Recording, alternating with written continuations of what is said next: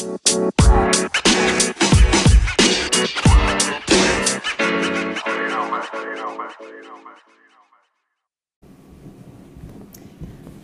and welcome this day. It's a special treat because today we are honoring our graduating seniors, and we've got a special little thing for you. We've got Haley Guest, who is graduating, and she is going to be offering us a word on endurance. And so my hope is that as we hear from her, we hear these scriptures read, that we will be inspired just as she has been inspired in her life. Let us pray. Breathe into us, O God, that we may fully feel the power of your love and how it endures throughout all of time. Bless us as we explore the words of Scripture today. Amen.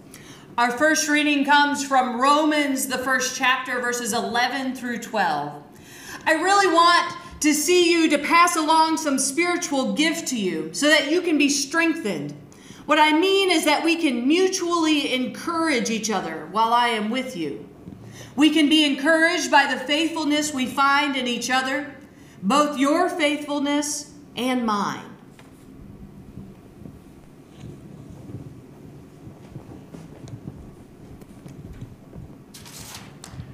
The second reading comes from Hebrew, chapters 12, 1 through 3.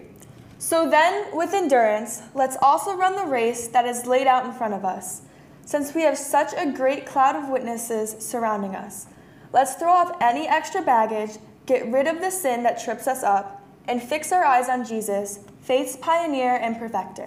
He endured the cross, ignoring the shame, for the sake of the joy that was laid out in front of him, and sat down at the right side of God's throne. Think about the one who endured such opposition from sinners so that you won't be discouraged and you won't give up.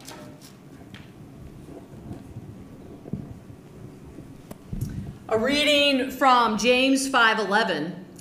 Look at how we honor those who have practiced endurance. You have heard of the endurance of Job, and you have seen what the Lord has accomplished. For the Lord is full of compassion and mercy.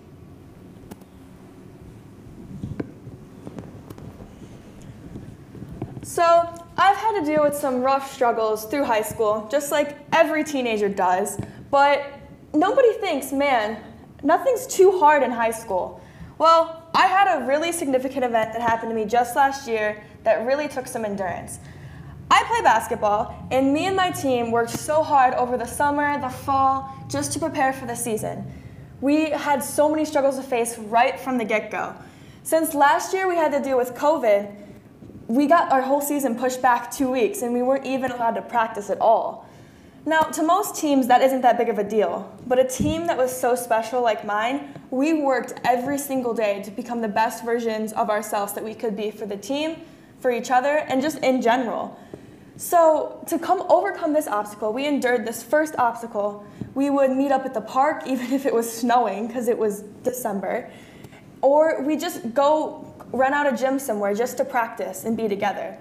Now, we got over that first really big obstacle thinking, whew, we're all good. That was definitely not the case. So we also had to play with masks on.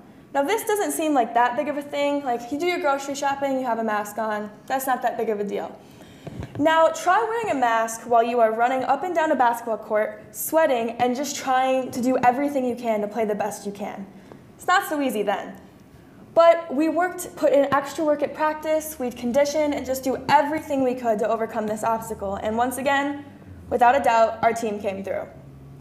Now, we thought by now we had a roll, we were having a rhythm, everything was going good. We won our league, we won districts again, and then it came for the first time in history, we had the chance to win regionals. But that is where the biggest hurdle came. We played on a Friday night against a team, blew them out 1-30. We all were on a high. It was amazing. Then we got a call Monday morning saying we wouldn't be able to play in the tournament anymore due to a COVID conflict. All of us were devastated because we didn't get kicked out of the tournament due to losing. It was something completely out of our control. It felt like we just hit a flat tire in the road and there was nothing we could do about it. We all got on Zooms, tried to make each other feel any better, but it took some time and we endured. That was a really rough spot for me. I put so much effort into that team, and it was a special group of team. We had girls leaving because they were seniors, and it was so rough, and I got into a really just kind of dull spot. That's when I prayed, I looked towards God for answers to help me out of this, and this is when I saw that I had to endure. I took this really bad scenario and turned it into something that could become good the next year. All summer, all fall, all spring, I worked extra hard to become the best player that I could be for my team. And we rallied. The whole team did it together. We did it as a group. And this year, we were league champs, undefeated for the first time in our school's history, and we won regionals.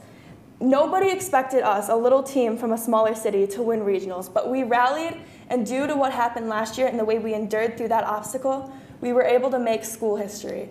And that, if you're ever stuck in a little path, just look for help, look for answers, either in God or in your friends or family, and you'll be able to get through anything. Thinking about how we endure, about how Haley was just talking about that, I actually want to invite her to ask her just a couple more questions as she shares with us. So, Haley, come back, and I just want to ask you about, you spoke so eloquently about how you endured with the basketball team, and I'm just curious, how did you feel God's presence in those moments? Well, especially during that time, since it was so dark, I didn't know which direction to take next. And I came to church when I could, and then I prayed even by myself, and that's when I really found the direction to go. So he kind of showed me the way and helped me get out of a really rough patch. Nice. So, as you've been growing up, you've been in church a lot of Sundays throughout your life. I met you several years ago, and so I'm kind of curious, just kind of what do you take away from the things that you have learned about God and the way God is in your life that you're going to go off to college with? So it's not only God, especially with the church, but he's a big part of it, but also the community. It's the community. It's so inclusive. There's always somebody there to help you out. And even if you're stuck or just want to talk about something, there's always somebody there. Our little family that we have here has definitely helped me grow and mature as I've grown up. And I just want to make everybody proud. Well, and we thank you for being a part of this community because you have added in all of the ways and you're always present, ready to help and willing, and so we appreciate that. We appreciate your insight into the world, and so we give thanks for you this day. And so my hope is that if you have listened, you have gained some strength and endurance and been inspired by Haley's message.